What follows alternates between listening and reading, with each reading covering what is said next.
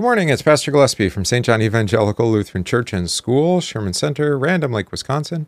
It's good to have you with us here today for the Congregation of Prayer, a guide for daily meditation and prayer around God's Word. Today in our catechesis, we're going to look at the parable of the wedding feast from Matthew 22. This picks up right where we left off yesterday with the parable of the wicked vine dressers. And of course, the Pharisees, the chief priests and elders, they knew that Jesus was speaking of them. They were the wicked vine dressers who killed not only the servants who had been sent there, you mean the prophets, but also even the landowner's son, which Jesus is telegraphing a bit there, is he not? All right, we're going to pick up where we left off with that. But first, let's begin with invocation. In the name of the Father, and of the Son, and of the Holy Spirit. Amen. I believe in God the Father Almighty, maker of heaven and earth, and in Jesus Christ, his only Son, our Lord, who was conceived by the Holy Spirit, born of the Virgin Mary, suffered under Pontius Pilate, was crucified, died, and was buried. He descended into hell. The third day he rose again from the dead. He ascended into heaven and sits at the right hand of God the Father Almighty. From thence he will come to judge the living and the dead. I believe in the Holy Spirit, the holy Christian Church, the communion of saints, the forgiveness of sins, the resurrection of the body, and the life everlasting. Amen. All right, let's pray our psalm together, Psalm 90. One more time. Lord, you have been our dwelling place in all generations. Before the mountains were brought forth, or ever you had formed the earth and the world, from everlasting to everlasting, you are God. You return man to dust and say, Return, O children of man. For 1,000 years in your sight are but as yesterday when it is past, or as a watch in the night. You sweep them away as with a flood. They are like a dream, like grass that is renewed in the morning. In the morning it flourishes and is renewed. In the evening it fades and withers.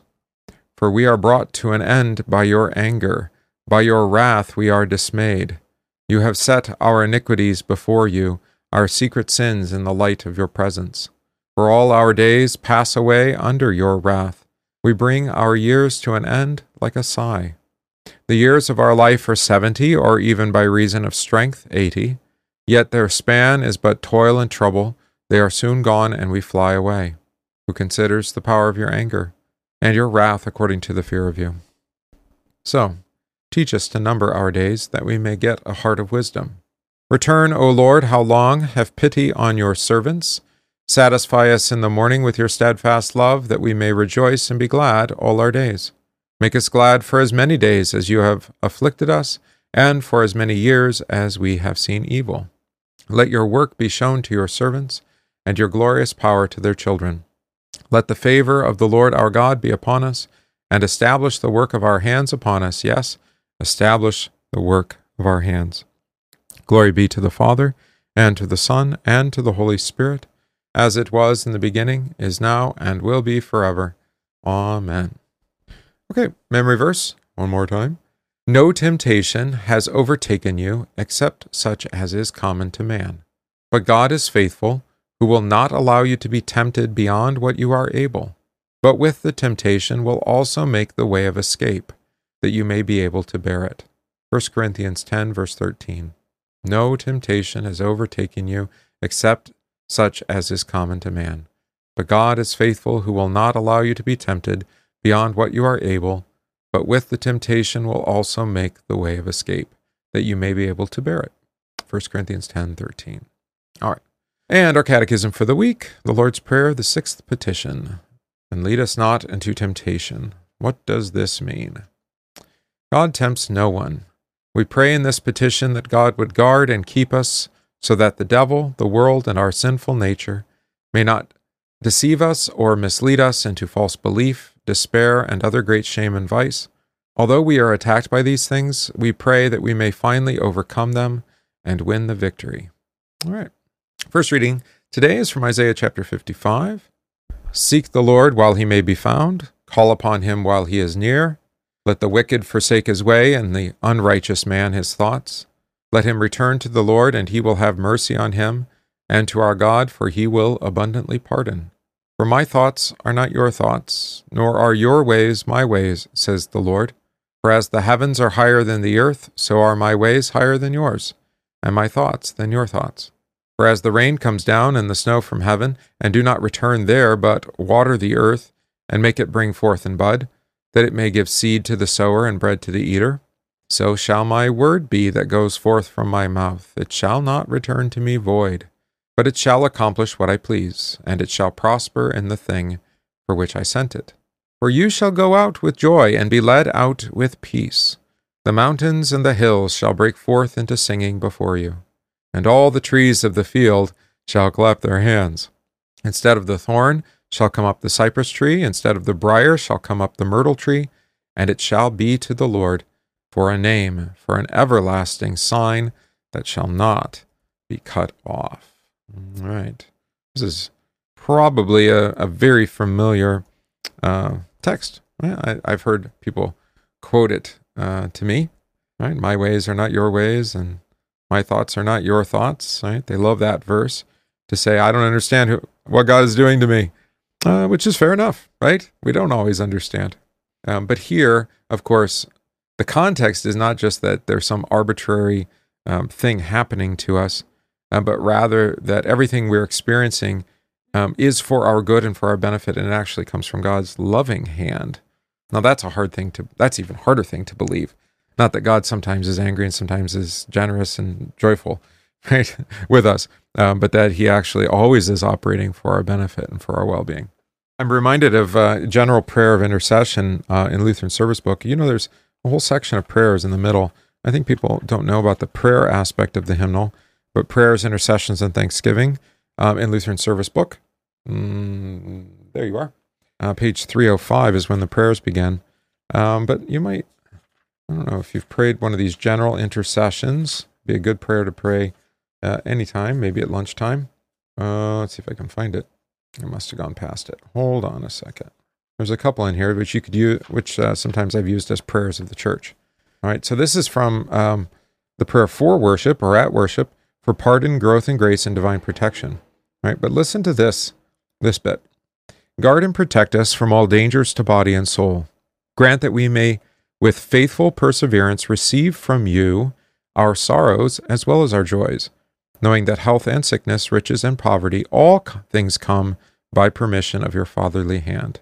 Keep us this day under your protective care and preserve us, etc. All right? All things come from your fatherly hand.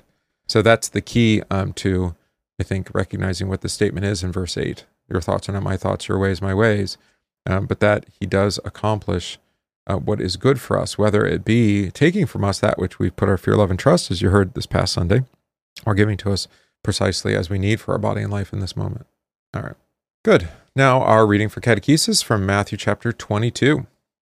And Jesus answered and spoke to them again by parables and said, The kingdom of heaven is like a certain king who arranged a marriage for his son, and sent out his servants to call those who were invited to the wedding, and they were not willing to come.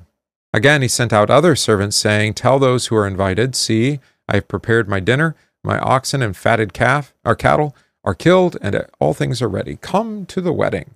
But they made light of it, and went their ways, one to his own farm, another to his business.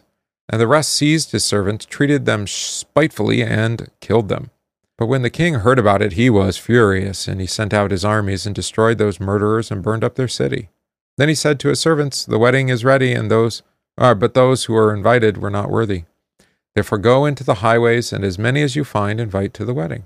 So those servants went out into the highways and gathered together all whom they found, both bad and good. And the wedding hall was filled with guests. But when the king came in to see the guests, he saw a man there who did not have a wedding garment. So he said to him, Friend, how did you come in here without a wedding garment? And he was speechless. Then the king said to the servants, Bind him hand and foot, take him away, and cast him into outer darkness. There will be weeping and gnashing of teeth. For many are called, but few are chosen. There's that statement again. All right.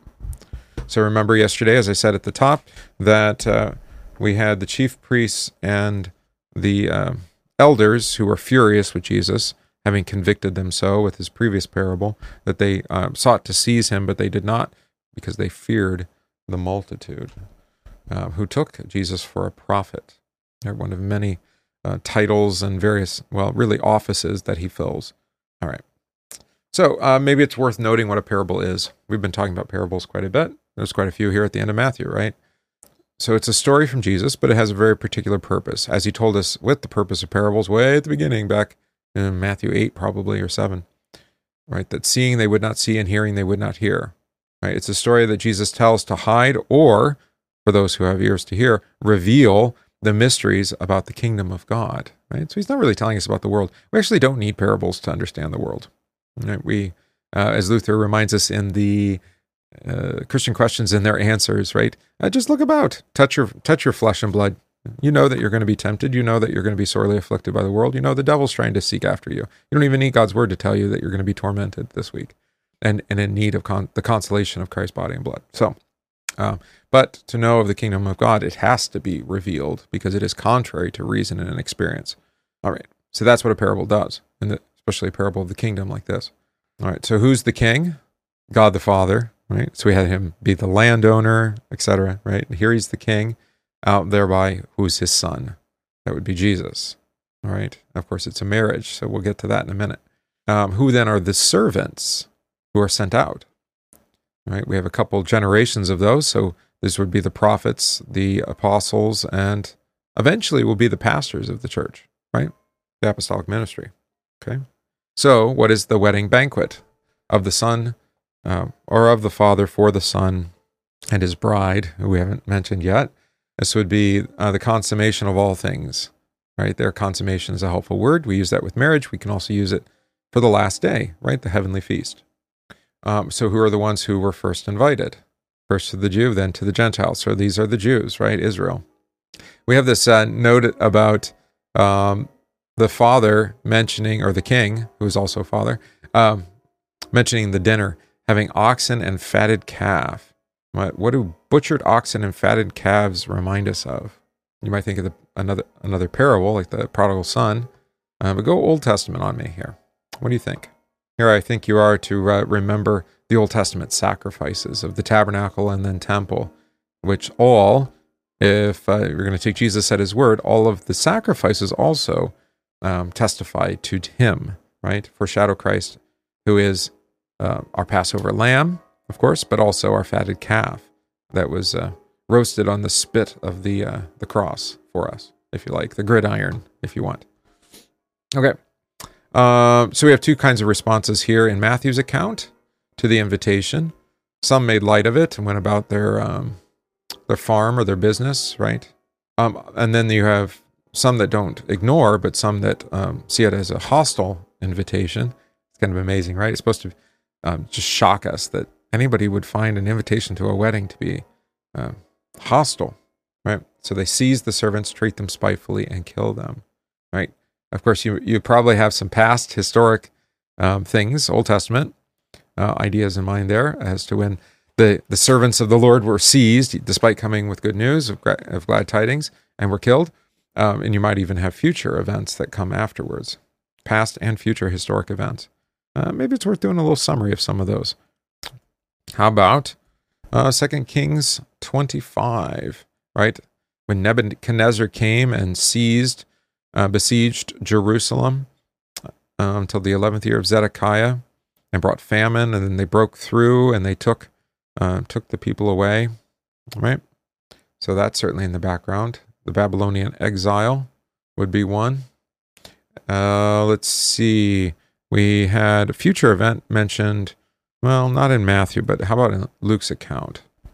When you see Jerusalem surrounded by armies, then know that its desolation is near. Then let those who are in Judea flee to the mountains. Let those who are in the midst of her depart. Let not those who are in the country enter her, for these are the days of vengeance, that all things which are written may be fulfilled. But woe to those who are pregnant and to those who are nursing babies in those days. For there will be great distress in the land and wrath upon this people, and they will fall by the edge of the sword and be led away captive into all nations. And Jerusalem will be trampled by Gentiles until the time of the Gentiles are fulfilled. Okay, so perhaps the destruction of Jerusalem would be both the past one with the exile and then maybe the future one, future as far as Jesus' account here, which will happen in AD 70. But don't forget about another destruction and then restoration. 1 Thessalonians 4, which I think is, by the way, once we get through Ezekiel, I want to do 1st and 2nd Thessalonians. So remind me, those of you in Bible study on Sundays, that's what I'd like to do next with us for Bible study is to look at 1st and 2nd Thessalonians. Because we don't hear them in the lectionary too often, just like Ezekiel. So I think it's worth our attention. All right, anyway, 1 Thessalonians 4, for this we say to you by a word of the Lord, that we who are alive and remain until the coming of the Lord will by no means precede those who are asleep. For the Lord himself will descend from heaven with a shout, with the voice of an archangel, and with the trumpet of God, and the dead in Christ will raise first. Then we who are alive and remain shall be caught up together. All right. We have all sorts of events being included there, I would say, past, present, and future, regarding Jerusalem and seizing the servants, treating them spitefully, killing them, of course. There we hear the restoration, the resurrection on the last day. All right, so why were the invited ones not worthy, right, which is the assessment of the king after destroying them? Well, they had rejected his word, the king's word, who had been sent by his servants, right? They had rejected the preaching of the word of God, the word of the Lord. All right, so now we have invited, again, verse 10. What sorts of folks? Anyone, actually, the servants, anyone they found, bad or good, interesting, right? They're going to be made good by the forgiveness of sins, of course. And this will come up again in Matthew 28, of course, the famous account when Jesus sends the apostles forth, go and make disciples of all nations, both bad and good, you might even say there. Baptizing them, that is, forgiving them their sins, in the name of the Father, Son, and Holy Spirit, giving them new life, resurrection, and the promises of heaven, right? All right. And then we have this wedding garment. Now we have some idea of what's going on there, because we have the invitation and the people being received into the wedding hall, the heavenly vision. How do they come in? Through their baptism. And so then what are these clothes that are necessary? Here Paul picks up on it in Galatians 3. You probably remember this section. Where should I jump in? How about here? Verse 26. For you are all sons of God through faith in Christ Jesus. For as many of you as were baptized into Christ, here's the language of clothing, have put on Christ. There is neither Jew nor Greek, there's neither slave nor free, there's neither male nor female, or, to use this parable, there's neither good nor bad, for you are all one in Christ Jesus. And if you are Christ, then you are Abraham's seed and heirs according, not by works, but by promise, right? All right. Notice what Jesus calls the man, though, without the wedding garment, trying to enter by another way. He calls him friend, right? Now, friend is used in Matthew's gospel in a very particular way. We saw it back in chapter 20 with the parable of, what was that? Oh, with the workers of the vineyard, right? Where they complained about how those that worked only 1 hour were paid equally to those who had worked all through the heat of the day, right? We talked at how that's the nature of the gospel, right? It's given to all freely, regardless of works. But you remember that the vineyard owner says, friend, am I not entitled to do with what is mine as I please, right? Do not begrudge my generosity. Or why do you call me evil when why do you call me good when your eye is evil? That kind of thing, right? Matthew 20. And of course, friend will come up again in a few chapters. Well, just actually one chapter, in the Passion account. Jesus uses that word for Judas, right?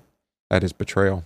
Right, so this is not really a positive use of all three of those. Friend are they're not sarcastic. What would be the right word? He's kind of subverting what you would expect that word friend to be used for, right? It's not a term of endearment. And the friend responds actually with nothing, speechless. There is no excuse, right? Of course, this is the kingdom of heaven. He's called it that. We said it's the resurrection. It's the wedding feast. It's the wedding feast of the Lamb that has no end, right? So being in the resurrection, who is it that is speechless in regards to the resurrection? See that actually next week with the Sadducees. The Sadducees will be left speechless when he speaks of the resurrection and their denial of it. All right. So what was done with the man without the wedding garment? Of course, he's bound hand and foot and cast into the outer darkness, which is hell. Now, that's not true for us, right? Who was cast into hell for us? Go back to Matthew 4 and the temptation in the wilderness by the devil, and you'll see it. He descended into hell. The descent will happen in chapter 27, right? It's Jesus who's cast into the outer darkness for us. And there is weeping and gnashing of teeth, of course. But then he comes out the other side, actually, triumphant over the grave and over death and even over hell and darkness. All right, and then we have verse 14, which is a repetition. For many are called, but few are chosen. We had it back again in, actually was the parable of the vineyard workers, again, Matthew 20. And the conclusion of that labor is hired in the vineyard. In both cases, Jesus is highlighting the fact that though his word is preached to many, there are many who reject the gift of salvation that is proclaimed in the darkness. Right? They refuse to follow the light, if you like. Right? It's not out of failure to hear God's words. It's out of the hardness of our heart. Okay, let's try to summarize this. God the Father is the King who has prepared the wedding feast for his Son, whose bride is to be the church. The invitation had been given to the children of Abraham to come to the wedding feast by his servants, the prophets, but they were rejected and killed. Jerusalem had been destroyed and the people taken into exile, yet they would not listen to the prophet Jesus when he came preaching repentance and the forgiveness of sins. Now the Father would send out the apostles to invite the nations of the earth to come to the feast, at which his Son was to be the fatted calf. Christ was sacrificed to be our food as we eat his body and drink his blood given and shed for the forgiveness of sins. It is Christ who will be our meat and drink at the heavenly feast of the bride and bridegroom. Those who rejected the invitation are not worthy, for they did not live by faith, but trusted in their own works. There is one who even dares to come to the feast without the wedding garment of the righteousness of Christ, which has been given to all the baptized.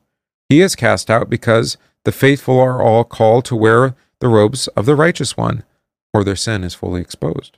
This is a parable which calls us to all to live by faith in Christ alone and his righteousness, as we hear the preached word and feast upon the body and blood of Christ. Indeed, Christ teaches us here that faith cannot live apart from the divine service, right?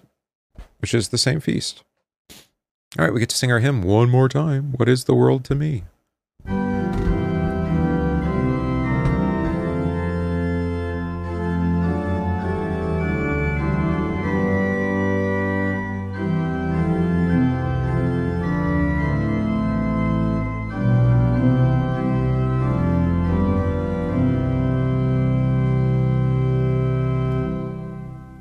What is the world to me, with all its vaunted pleasure, when you and you alone, Lord Jesus, are my treasure, you only dearest Lord, my soul's delight shall be, you are my peace, my rest.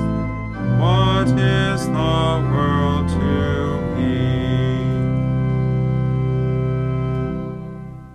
The world seeks to be praised and honored by the mighty, yet never once reflects that they are frail and flighty. But what I truly prize, all things is He, my Jesus, He alone. What is the world to me? The world seeks after wealth and all that mammon offers, yet never is content. Though gold should fill its coffers, I have a higher good. Content with it I'll be. My Jesus is my will. What is the world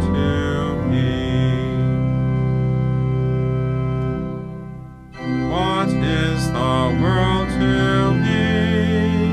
My Jesus is my treasure, my life, my health, my wealth, my friend, my love, my pleasure, my joy, my crown, my hope, my bliss eternally. Once more then I'll declare, what is the world to me?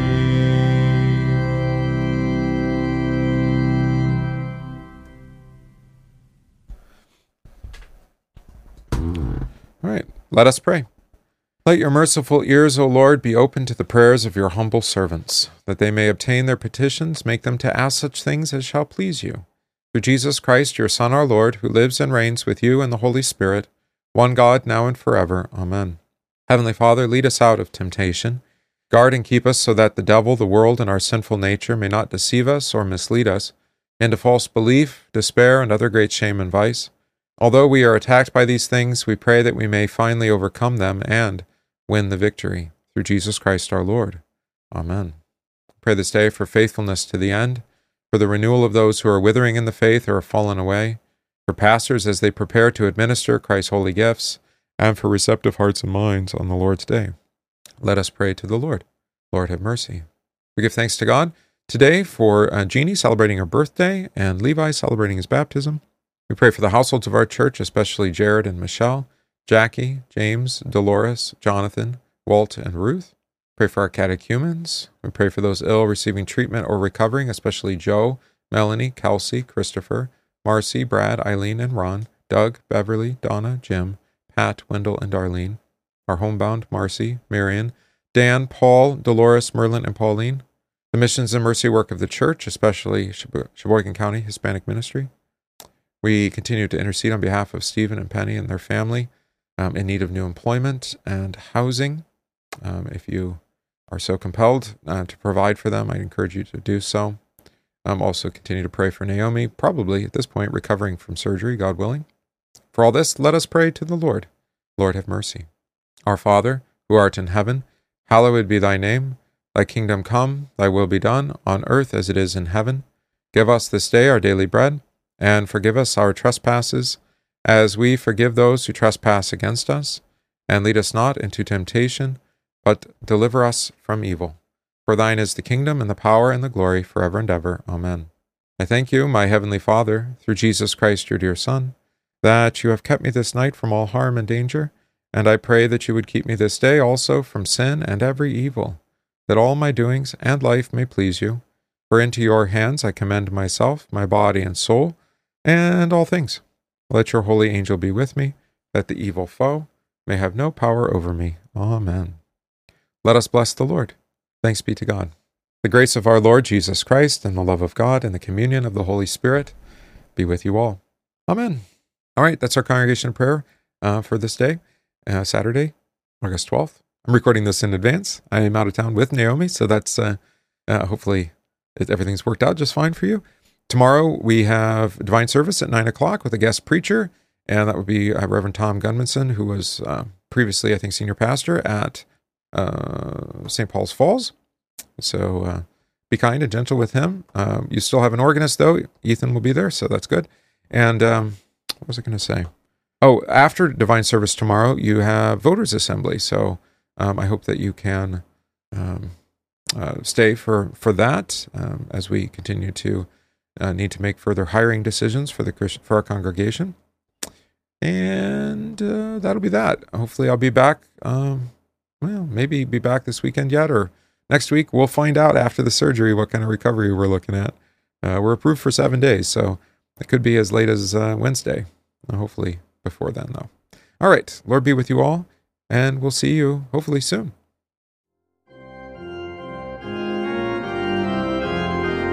We thank you for listening to this podcast from St. John Evangelical Lutheran Church, Sherman Center in Random Lake, Wisconsin.